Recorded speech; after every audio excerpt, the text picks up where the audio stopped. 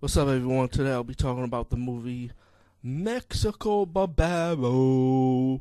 And I saw this on Netflix on streaming, which is great because when I saw the trailers for this, and then I know it's on streaming on Amazon if you pay for it, and I like my mindset. I don't know about this one. It looks too good to be true.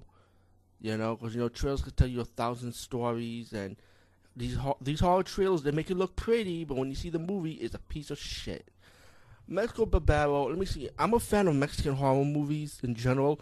Movies that are shot in Mexico, not in Spain, in Mexico. And I do like Spain horror movies too. Don't get me wrong. I grew up with Paul Nachi's work, uncut, unedited, so I know. And DVD Movie Buff that owns this channel, he reviewed a slew of Paul Nachi's work, so trust me, I know what he's talking about. But this is me reviewing it, Bronx Blueser. But anyway, Mexico Barbaro, I feel like, I don't know, I'm really mostly off about this movie. I feel like it's shitty. I don't feel like I understand, I understand Mexican culture and stuff, and I admit, one thing I like about this movie is how they shot this movie with the cinematography, like the settings and stuff. This anthology horror movie is not intertwined. It's definitely not intertwined with nothing. It's just separated movies by popular Mexican directors of horror. And they got stories like one guy's telling a story about this chopping heads and stuff of drug lords' children or something. And they have this twist ending for these 8 stories. I didn't feel like it was all that. I gotta admit, the one that's like step above, like this one to go far and beyond, saying story wise, I didn't feel like it wasn't like bloody or super gory. I mean, it does have like bloody gory moments, like the last one, Day of the Dead. It's kind of like a rip off of Dust Till Dawn, but with zombies. I would say, let's put it like that. But nah, I won't say zombies. I think they're like a bunch of strippers that want revenge. But it had a good twist to it, with the old lady telling you what is the best whore, pretty much. It's like, I can't ruin that one, man. It's too good. Damn, it was enjoyable. It wasn't too good, but it was enjoyable though. But it's no Dust Till Dawn though. There was a black and white one. Most of this movie is like, I would probably say is maybe 10% of acting in it. Like, you could actually hear talking. Most of it is silent. It just goes by facial expressions or whatever. I think the second story was actually my favorite. Actually, was about this Mexican guy. He picked up this guy who's very heavily injured, and it's mostly like a ghost story, like a ghostly tale. And it plays out well to me. Honestly, I did like that one. There was one with the troll, and the troll be taking things, but then he kidnapped the woman who was staying in the camera with her man, and he kind of takes something from her. And it's pretty obvious what it is, what he took from her, but it's kind of like fucked up, though, the way they set it up. And I don't support stuff like that in general when women get kind of like molested and shit, but I gotta be honest with you, man. They did this shit pretty well, but the way they set the shit up.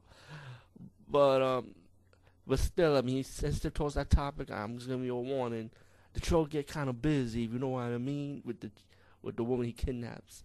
And let me just say to that young woman, too bad. You said kind of with the strawberry condom. But I feel sorry for her, though. There's one with a serial killer killing kids. There's one about the haunted doll island. If you remember, in Mexico, there's an island with haunted dolls. There's a story on that. Damn, for eight segments, that's kind of like I can almost forget it.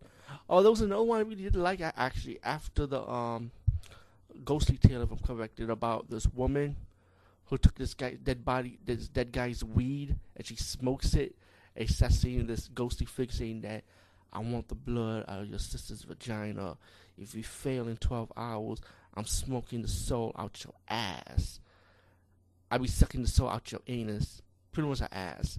I kid you not, man. This is some real shit. That's the segment I like, because it's like when it leads up to the end of that segment, it'd be like, yo, what the fuck? I'm like, shit, what the fuck am I looking at? What the hell?